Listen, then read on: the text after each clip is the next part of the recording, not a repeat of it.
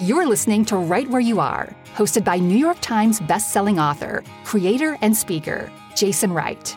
With inspiring guest interviews and Jason's unique lens on life, this is the place to see the good in the world, to lift and be lifted, no matter your starting point, to make a difference that matters. And we'll do it all together, right where you are. Hello. Welcome to Right Where You Are. This is Jason Wright, and I am so glad that you're here. Let's start with two quick favors. I'd be so thankful if you'd share this episode on social media. It takes just a second, and then if you have like maybe 60 more seconds, I'd be grateful if you'd rate and post a review of the show, especially on Apple Podcasts. It's just so helpful as we continue growing our family of loyal listeners here at Right Where You Are. Okay, I don't normally read guest bios verbatim, but in this case, I just have to share with you exactly what her team sent me because this is just so cool.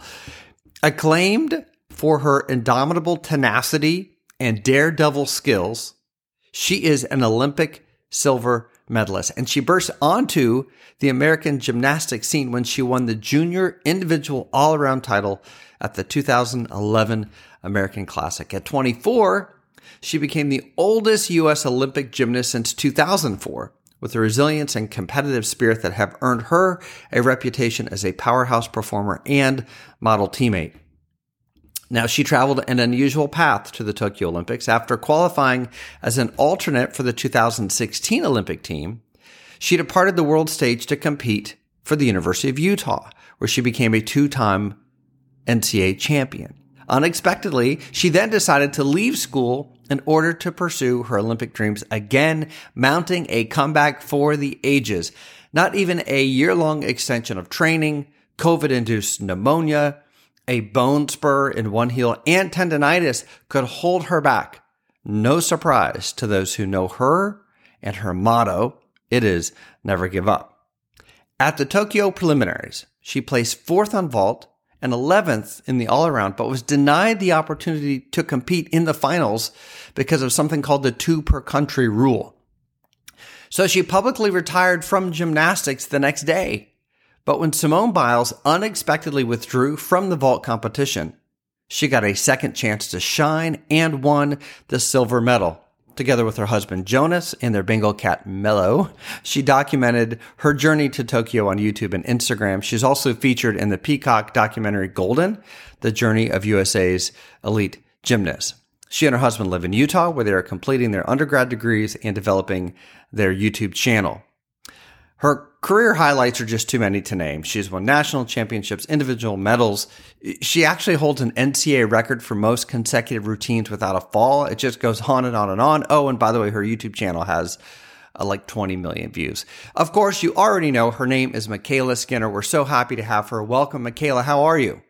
I'm doing so good. Thanks for asking. Oh, I'm so glad to hear that. And I'm so glad to have you. I'm just honored to have you on the show.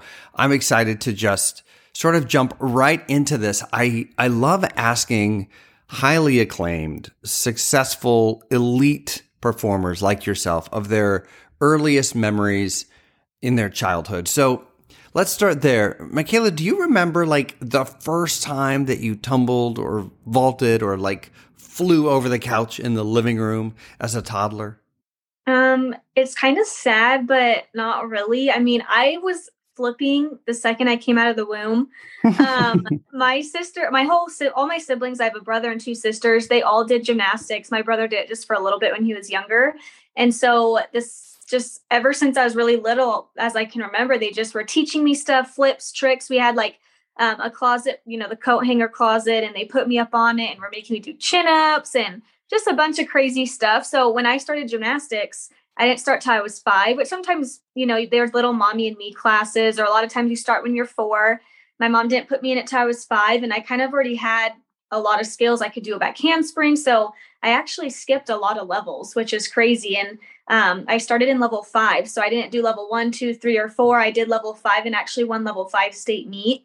So kind of crazy. My journey's it's wild, but I can't believe I did that. A lot of that just seems like a blur. I've competed so many times. It's like, I can't even remember when I first did gymnastics. So later, was there a moment when you realized like, this isn't just a hobby or some like special interest, but like I could be really good at this. I could be world class. I could be an Olympian, like that elite. Maybe a parent or a sibling or someone said, look, like you are really special. I mean, when I was younger, that was always a big dream of mine. And I just remember, my mom didn't really I didn't really want to do gymnastics. I kind of had a love-hate relationship with it just because it was so time consuming. I'm like, well, this kind of sucks. Like I just want to play with my friends. I just want to enjoy myself. Like gymnastics is fun, but I mean, I didn't really know what it took to be, an Olympic athlete. And I was just so little that it was like a dream. But, everyone kept saying, like my coaches, my family, like my coaches kept telling my mom, you need to switch Michaela to a different gym that, does the Olympic route, which is elite gymnastics. There's JO and elite. And they're like, she just has so much talent and we can't help her get there. My mom's just like, oh no, like whatever. Like they knew I had a lot of talent, but, I never really would have thought that I would have come this far. So it's just crazy. But I mean, everyone could see it ever since I was really little. I feel like they just kind of knew. So.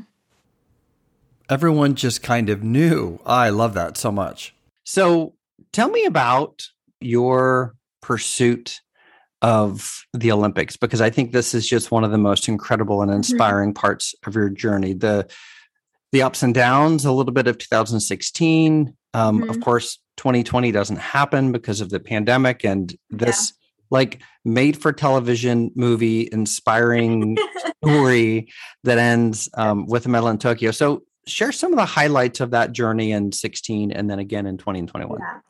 Yeah. So 2016, actually 2012, I almost made Olympic trials. I wasn't anywhere ready. I was still really young, but that still would have been cool to have the opportunity. I actually had placed like 15th and they took 15, but that was when Nastia Liukin was trying to come back and was only doing 2 events. So they like bumped me out and put her in, which totally understandable. So that was kind of cool. And then, as I was getting ready for 2016, I just remember that year going into 2016 Olympic trials, I had worked so hard. I started going to an athletic trainer on top of gymnastics, and I started going to a dance coach and just trying to work on flexibility and just a bunch of different things, because I'm definitely more a powerhouse gymnast more than I am flexible and, graceful. So there was just a lot of little things I wanted to work on because I wanted to have every opportunity and give it my all to be able to try to make that Olympic team. And Olympic trials, day 1, nailed it, went out of the park, just had like the meat of my life.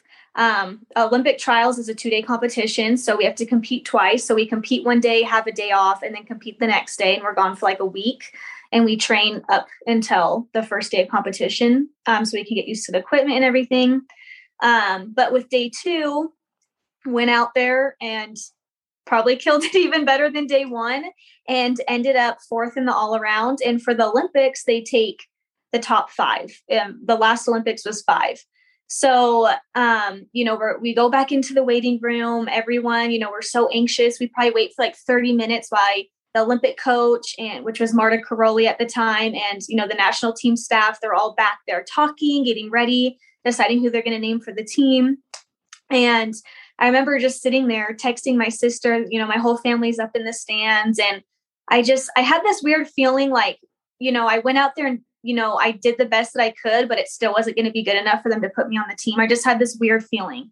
So I'm like texting my sister. I'm like, do you think I made it? Like, do you think they're going to put me on it? And my sister's like, I don't know. I just have to like wait and see, And so, everyone comes walking in. We're all sitting there, and it was probably like the worst feeling ever because it wasn't like we were sitting in the room, like talking, chatting, like upbeat. Everyone was just sitting there, like so stressed out, so nervous. It was horrible. Anyway, they come walking in, and Marta starts, naming off the team, and I can't remember the order, but anyway, she goes to say the 5th person. And I'm like, well, my name still hasn't been called yet. So am I going to be that 5th person? And of course it wasn't. And then right after that, I was named first alternate. They took 3 alternates. And it was kind of hard because like I was crying because that's still such an accomplishment to be an alternate, because you got to step in at any point in any time to go in if someone gets hurt or sick or whatever. But I remember when we went, we knew before everybody else knew. They walked us out. They announced it to everybody in the arena. And it wasn't really tears of happiness. It was kind of tears of being kind of sad and like, I can't believe I placed fourth and like they didn't put me on the team. Like, how does that even work? You know, I was like, they could use me for floor and vol. I was just so confused. Like they literally skipped 4, 5, and 6 and took like 7th and 8th. And so a lot of it just didn't like make any sense to me. So there's a lot of times where I was like, I don't want to be an alternate. Like, I just want to quit. Like, this is horrible. Like, I don't want to go to the Olympics. And I'd already been an alternate before in 2015 for Worlds. They put me as an alternate.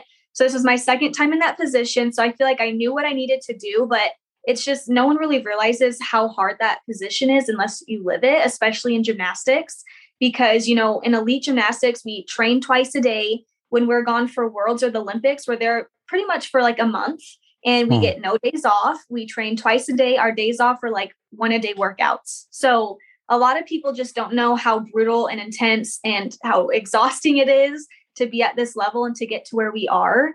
So I just remember like, you know, I worked my butt off every single day. We were in Brazil and I was like, I'm ready to go in if they need me. And it was really hard because we didn't get to train with the team at all. We were in a different training facility. We actually trained where the Brazilians train. So we didn't get to stay in the Olympic Village or be with the team. We didn't get to see them at all. It's like we flew in and it was like Olympic team here and alternates there. It was like, we don't care about you. You guys are nobody. You know, it was just not a good experience.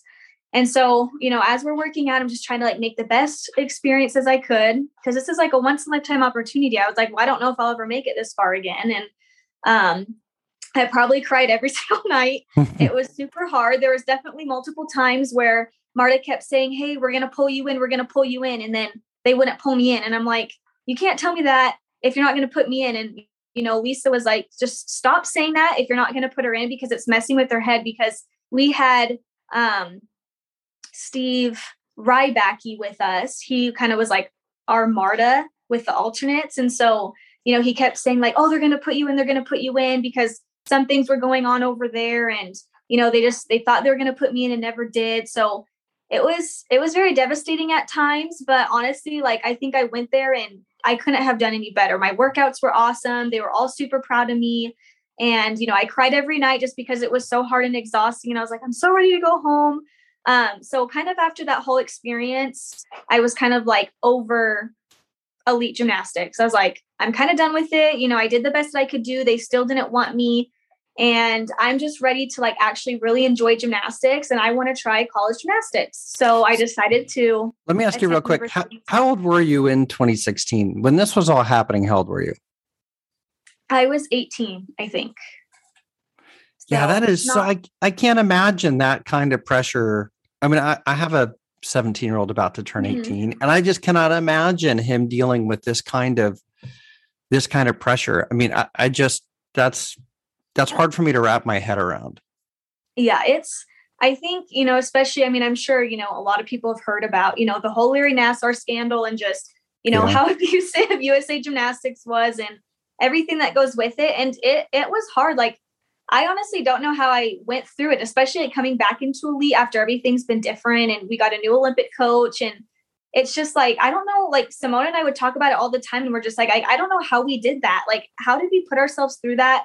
You know, my mom feels terrible, but it was just kind of like, that's just what you do if you want to make the Olympics. Like, you just have to do it. So when you left to enroll and dive into school at University of Utah, and obviously a highly acclaimed team in their own right, did you think when you walked into that gym for the first time or to an NCAA meet, you know what, I'm probably done with the Olympic journey. Like, I'm going to enjoy everything that college has to offer in this level of competition? Yeah, I definitely did. And, you know, I told my team, I'm like, elite gymnastics is horrible. It sucks. Like, after experiencing college and like how fun it is, you're like, I don't want to go back to that, like training 7 hours a day and, you know, killing myself. And I really enjoyed college gymnastics. I was like, this is so fun. Like, it's nice to go into practice and not stress and feel like you're going to die. It was nice to just have fun with it and really just get to enjoy every single moment of it, being part of a team, doing something different. There's nothing like college gymnastics. And I think it's really cool to see, you know, a lot of elite athletes starting to attend college gymnastics, because I feel, like in elite gymnastics, you get burnout really fast. And so it was sad to see a lot of girls just kind of fade out after their elite career. But it's so cool to see a lot of these girls going for their dreams, going to college. It's such a blast. I mean, elite gymnastics is awesome. And like, it has taught me so much, but at the same time, it's just so brutal. It's just like, I don't know how I've been able to do it all, especially at such an older age. But yeah, college gymnastics, I kind of had told my teammates, like, I don't think I'm going back. I mean, I always knew it was an option. But yeah, it was like my junior year came along and Tom was kind of like, okay, he's the Utah coach. And he was like, so if you're gonna, go back, like we kind of need to know, because I need to find someone for your spot when you're gone. And, this is something, I really had to think about, because I kind of knew I maybe wanted to. As soon as it kind of got closer and closer, I was kind of like, oh, maybe I could do it. Like Marta's not there anymore. And I kind of talked to Simone, and, she said that it's a lot better and it's not as intense. It's still hard, but so I kind of was like, I was doing a lot of my hard skills in college. A lot of college gymnasts couldn't even do what I did in college. And so it kind of set me apart from everybody else. And I think that's kind of what helped me transition it back into elite a little bit easier. Cause like in the summers, I would still play with like my triple double off the rod floor and still like kind of throw big stuff just for fun, because that's what I like to do. When I went to college, I was like, I kind of want to be different. I know I don't get any difficulty because it's just a perfect 10. So it's more just about perfection more than it is difficulty. But I didn't care about that. I wanted to be different. I wanted to still have fun with it and do big skills. And like, it's so fun being in the Huntsman Center with 15,000 fans and everyone watching you and just being able to see something different, So it was just so fun to be able to stand out and still enjoy gymnastics at kind of a higher level. And it felt like you were doing it for you, right? You were there because you wanted to be there. These were your goals. You were sort of driving the show at that point, right? Yeah. Yeah. So then what happens? How do we end up going for it again in 2020? Tell us about that. Yeah. So it was a hard decision. I remember kind of like going through this decision, like talking to my family and to my boyfriend, which is now my husband at the time. He was just like, you can do it. It's going to be like so much fun. Like, I really think you should do it, just because like, you kind of dominate in college and like, you're kind of too good for college. So like, you should just go one more time. And then I like prayed a lot about it. And I just kind of felt like, this is what I was supposed to do. So went back to Arizona, moved home. Jonas and I actually did long distance because he went and was going to sell security systems for the summer. So I was like, this is going to be rough. I'm used to like seeing him every day, and we're going to be doing long distance. I'm back in Arizona. So it's kind of a huge transition to like move back in with the family, especially like once you go to college, you're on your own. So didn't really know how that was going to go, but it actually went like a lot better than I ever thought. So my first week back in Arizona, I was going to take probably like a week or 10 days off because I had just finished college season, and we competed for like, 4 months. We compete every single weekend. It's just a lot. And so I was like, I need a little bit of a break before I have to like totally commit to this. And my coach calls, I'm at the pool. It was like 2 or 3 days after being home. And she's like, hey, so like, when do you plan on coming in? I really think that you need to get started sooner than later, because we actually have a lot coming up. I think, if we can try, we want you to go to classics and championships just to like, kind of get back out there again before Olympic trials, just so you can be able to feel ready and prepared and try to get as much meets under your belt again as possible before we go in. So here I am sitting at the pool, and I'm like, okay, I'll be in tomorrow. And so the next day, right into the gym. And, Lisa's like, kind of just start slow, see what you can do. And of course, like I'm in the gym and I start busting out like double laid out, triple double. Like I just start doing like all these crazy things. So honestly, like just doing skills like isn't that big of a deal, but then you have to remember about doing a whole routine, going back to a bar routine that has like 12 or 14 skills instead of like 4. And then on floor, you have to do 4 passes instead of 3. And then out of 4 passes, 3 of the passes have to run off of 1 foot and have continuing movement from your dance right into the pass. And then you have to add in a turn, 2 leap passes. So there was just a bunch of things that I had totally forgotten about. And it was hard, but I mean, I went to classics and competed all 4 events in like what was it? I think it was like barely 3 months I had to train to get all my elite stuff back. I don't know how I did it. And I competed 4 events at classics, made the national team at championships, and made the world's team. I was put alternate again, which was kind of a bummer because I placed 4th at world selection camp, which is, I don't even know how I did that. I remember I was like, I don't want to go to worlds. I just want to train for the Olympics. Like, I'm not going to make the world's team. And Tom, the Olympic coach, was like, hey, we really want you to just try for worlds. I think it'd be a good experience for you now that you're doing elite again. I think it'd be really good. And so I was like, okay. So we go to world selection camp, place 4th, and they take 6. So there's 5 on the team and an alternate. And they didn't name the alternate until we were in Germany. And it was like a couple days before the competition. And I was hitting all my routines, did super good, and was killing it. And I was feeling really confident. I was like, I don't think they'll put me alternate. I was like, maybe they will, just because I haven't had any international experience for 3 years. And of course, the day comes and he pulls me over and says, we're going to make you alternate. And I just remember being so devastated. I was like, I worked so hard. And it kind of felt like it was like I was at the Olympics again. I got 4th and they made me alternate again. So I remember like Simone went with me to the bathroom, calmed me down. She's like, you have done more than like I've seen anybody do with the short amount of time you've been able to come back into elite. And she's like, just take it one day at a time. She's like, you're still part of this team. You can do this. She's like, you still got to be ready if you need to go in. And I'm like, I know, like I've been alternate twice. So it was kind of hard. So I just kind of took that day to like kind of be by myself. And then I just like, the next day was like, I'm going to enjoy this. I didn't even think I was going to be here.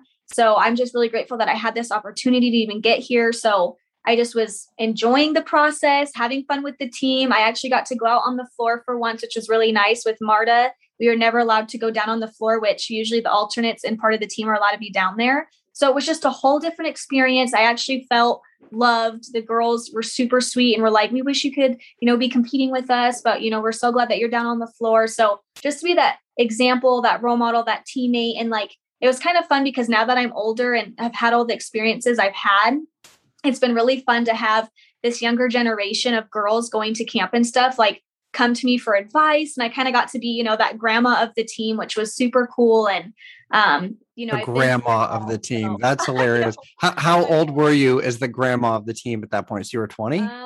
This was 2019. So. Oh, you're at 2019 now. Yeah. So Worlds was 2019. So 23, 22, something like that. Yeah. I'm 24 right now. So yeah. And you're already the grandma. Yeah. That's hilarious. I know.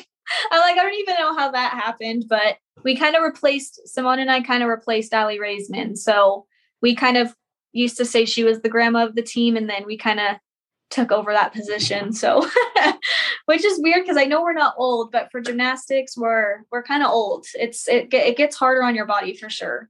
So what is the average age of, I mean, if you had to guess, the average age of the team that just competed? So it was actually really cool because we had no one that was underage. Actually, all of us were 18 and older, which was really cool. I think this is the oldest team that we've ever had. Usually you peak when you're like 16 years old, which is crazy to say. And I think that is nuts. Right. With me coming back, with Chelsea Memel coming back, I think we've just kind of, and Simone, because she's my age too. She's just a couple months younger. I think we've really shown the world that like, you can still do it. I think the problem is so many coaches burn their athletes out and do too many hours. Like going back to 2016 Olympics, my coach that last year, I used to train 7 hours a day. She's like, you're just going to come in, get your routines done, hit your numbers and be done. Like, we're not going to spend 7 hours. There's no point. It's too much on the body. And I think that just has prevented me to be, I have a really sturdy body, but it has definitely helped to not train 7 hours a day because I just think it's unnecessary and there's no reason to wear yourself out, So coming back into elite, it was really nice. I told Lisa, I was like, in college, she knows because her husband was the ASU college coach. He's retired now, but he was. So she knows you train 20 hours a week. We got Wednesdays and Sundays off. And I was just like, I can't go back to like 7 or 6 hours a day. And so she's like, that's fine. We'll just come in, do what we did 2016. And she agreed to let me have Wednesdays off and Sundays. So I got a day off in the week and Sundays off. And it's just funny because we would go to camp and I'd be talking to Simone about this. And she's like, when we went to World, she's like, you're not going to be able to do it. She's like, you don't even train enough. And I'm like, but that's when I can push myself. And when I'm with the team, like, we know what we have to do. And I was like, I've been there, I've done it. It's going to be hard, but at least I'll have more energy than being exhausted and worn down before we even go into Worlds. And so I've been able to handle it, and I haven't trained, I don't train 32 hours a week anymore, and I've been just fine, which is crazy. And I feel like hopefully that has rubbed off on a lot of coaches. I mean, I've talked about it before, just that you don't need to kill your athlete just to be, the best in the world. You really need to save and protect the body, because gymnastics is so much. We're pounding on all of our joints, and it takes a lot. So yeah, it's been cool to watch, other gymnasts come back and be able to kind of do it, at least, I think. So. Well, and you have such a cool role now. We sort of joke about you as the grandma, but that means that you're mentoring and watching over, these other young women that are coming into the highest levels of an insanely competitive sport. So I'm sure that your role there has been incredibly important for them, and probably for you. Probably learned a lot through it too. I'm curious then. So I was watching when the team was announced for Tokyo, and I knew who you were. I'd kind of been following a little bit, and was cheering for you like so many others to make the team. I found the whole thing just so gripping, knowing the thousands and thousands of hours that you had all invested, and it comes down to a group of people in another room. And as you described, I can remember the cameras on all of you and the tension, and there's love in the room. You can tell that you all love and admire one another so much, but there's also this competitive drive to be the one whose name is called, right? Yeah. So what's that like? What is that like when the team is announced and, here we are again? Yeah. Well, I'll just kind of go back just a little bit, just to explain how crazy, coming back into the elite scene was for me. Obviously with COVID, everything got pushed back a year, which I was not planning on. I was planning on just doing, 1 year of coming back and then going back to school and finishing college gymnastics. And, after it got postponed, I was like, okay, well, do I go back to college and finish? Do I keep doing elite gymnastics? And I decided to keep doing it. I was like, I've already come so far, so I might as well. The only thing that, kind of worried me was like, there's possibilities of getting injured or other things. So I'm, putting my husband's life on hold and just a bunch of different things. But I'm like, okay, well, this gives me more time to learn stuff that I wouldn't have gotten to if I was only back for a year. So I could kind of upgrade my routines and get some more difficulty in there. So I was just, after everything got pushed back, I was like going into the gym, busting out like all these crazy skills, trying to get all these combinations put together. And of course, my foot starts hurting, and it actually kind of started my junior year, but it kind of like has bugged me all the way up until, COVID had happened. It just got really, really bad. And it was weird because I was able to like still do stuff, and it like really didn't bug me that much.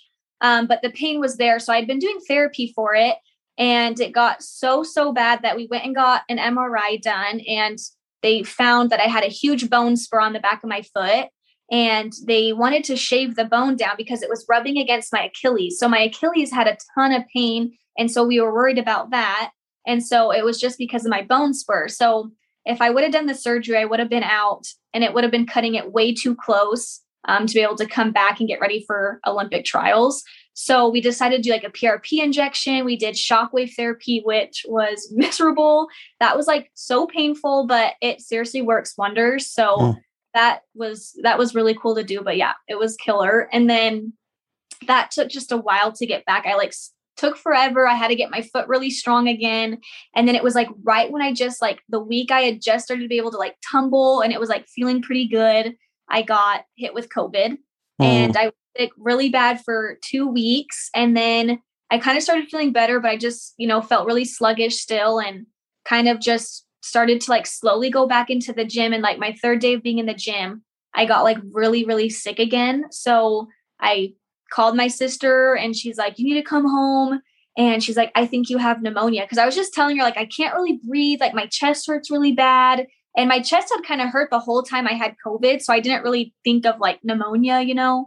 So we went to the hospital. Then I got diagnosed with pneumonia. So I was out for like another 10 days. So I was out for almost like a month. And that's like the longest I've ever been. Like my whole gymnastics career, I've never really been injured, never had a surgery. So this was just like a whole new experience. And it took me forever to like come back into the gym and try to get my endurance back. I literally just wanted to quit and give up every single moment.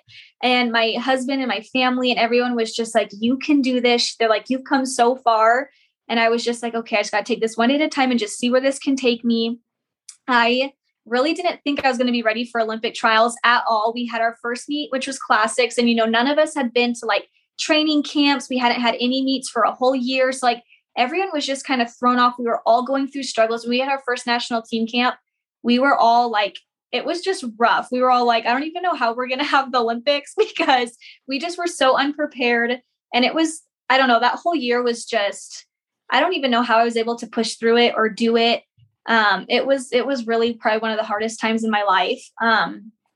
But it was really cool to like go to classics and, you know, it was rough. I mean, everyone kind of had a rough meet and I was in a documentary. So the documentary just couldn't believe like how many people were falling and all over the place. And I was like, it will get better. I promise. Like we just haven't competed in a year. So it's just going to take us a minute. And, you know, I'm a really big competitor. So whenever like I don't do good, I just somehow am able to like go back into the gym, work harder than ever, and just like be able to go in there and just like show them what I got. I'm like, I want this so bad. I'm going to do everything I can to get there. So then we go to championships and it was a 2-day competition. It was a little bit better, but still not what I was expecting. And, you know, I was still having a hard time breathing. My endurance still wasn't like 100%. And I'd placed like, I think like 10th in the all around or something.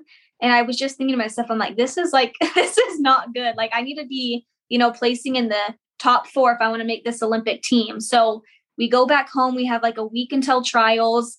And, I don't know, everything just kind of worked out the way it was supposed to. Like, I feel like that last week into the gym was such a big push. I was able to just like do everything so good. And I felt so confident going into trials. And, you know, we had the 2-day competition at trials and it was seriously a blast. It was so cool. The fire, everybody that was in there, we had like, I think it was more than the Huntsman Center. It was like 16, 17,000 people in there. It was insane. It was the coolest experience ever. It was just like, it brought back so many memories of 2016. And it felt so special. And like the hype, I was just excited. I was pumped.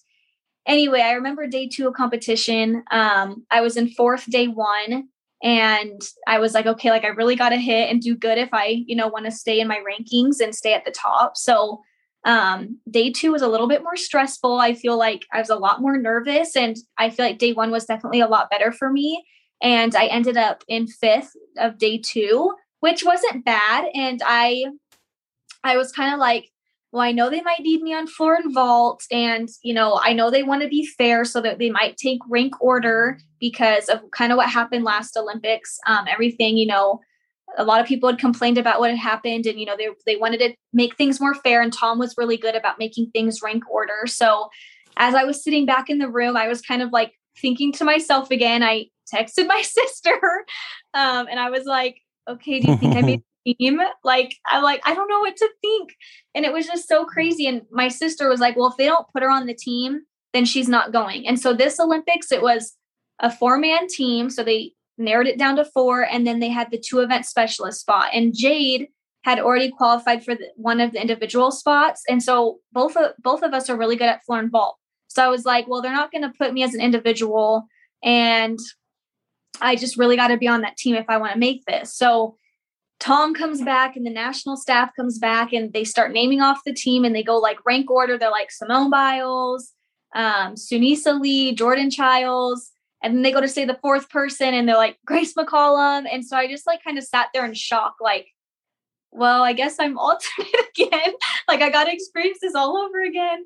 And then right after that, they're like, Michaela Skinner, individual. And I'm like, what the heck? Like my coach literally just like ran up and was like jumping up and down. And it was kind of hard because like I was really excited, but at the same time I was like, well, I don't really want to be an individual. Like, is that bad? Like, I was excited, but kind of upset just because like, I kind of felt like it was rude to Jade because now I'm like, well, now we're both competing for like floor and vault. And then like, we know Simone's going to make floor and vault and they can only take 2 per country. Mm-hmm. And so it was definitely kind of weird, but if anything, like once I walked out there, like everyone was just so shocked and just couldn't believe that they put me as an individual. Like my sister, when they named the 4-man team first and everyone walked out, my family was like, oh, like, so is she alternate again? Cause like we see her standing down there. Cause they literally just didn't think it was possible for me to be an event specialist since Jade was already in. And then when they announced it, they were just like, hey, you know what? Like you made the team. This is, you know, you've worked so hard for this. You're on it. No one can take that away from you. And so it was a crazy ride. And then going to Tokyo and with COVID, I'm like, I just can't believe we even made it here. You know, we had a COVID test every day. We didn't get to stay in the Olympic Village, which was such a bummer because I didn't get to be in it 2016. So I was like really like banking on that and like looking forward to like being in the village. So they at least took us around and we got to go see it twice and kind of see where everyone was staying. And it was super cool. So really sad we couldn't be a part of that. But yeah, the Olympics was seriously wild. I don't know if you want me to go into the details right now, but. Oh, I absolutely do, and we will. But first, we're going to wrap now and call this part 1 of a 2-part episode with Michaela Skinner. I'm excited. We have never broken an episode up like this, so thank you, Michaela, for allowing us to do this. Thank you for giving us so much time. You are an absolute all-star. Folks, please come back next week for part 2 as Michaela takes us deeper into Tokyo, what the games were like, what it meant to be an Olympian. She'll talk about her teammates. She'll talk about Simone Biles and what that was like as Simone withdrew from the competition, opening the door for Michaela and how she absolutely burst right through it. So don't miss it. Next week, we'll see you right back here, right where you are. And in the meantime, please follow and subscribe and all that good stuff to the podcast wherever you listen to your favorite shows. Look in the show notes for links for all the wonderful things that Michaela is doing. And we'll see you next time on Right Where You Are. Thank you for joining us on Right Where You Are. For more information about Jason and his projects, visit him online at jasonfwright.com or on social media at facebook.com/JFWBooks or on Instagram at JasonFWright. And be sure to subscribe to Right Where You Are, wherever you listen to your favorite podcasts. This has been a production of Right Media Productions. Copyright 2021 by Jason F. Wright. All rights reserved.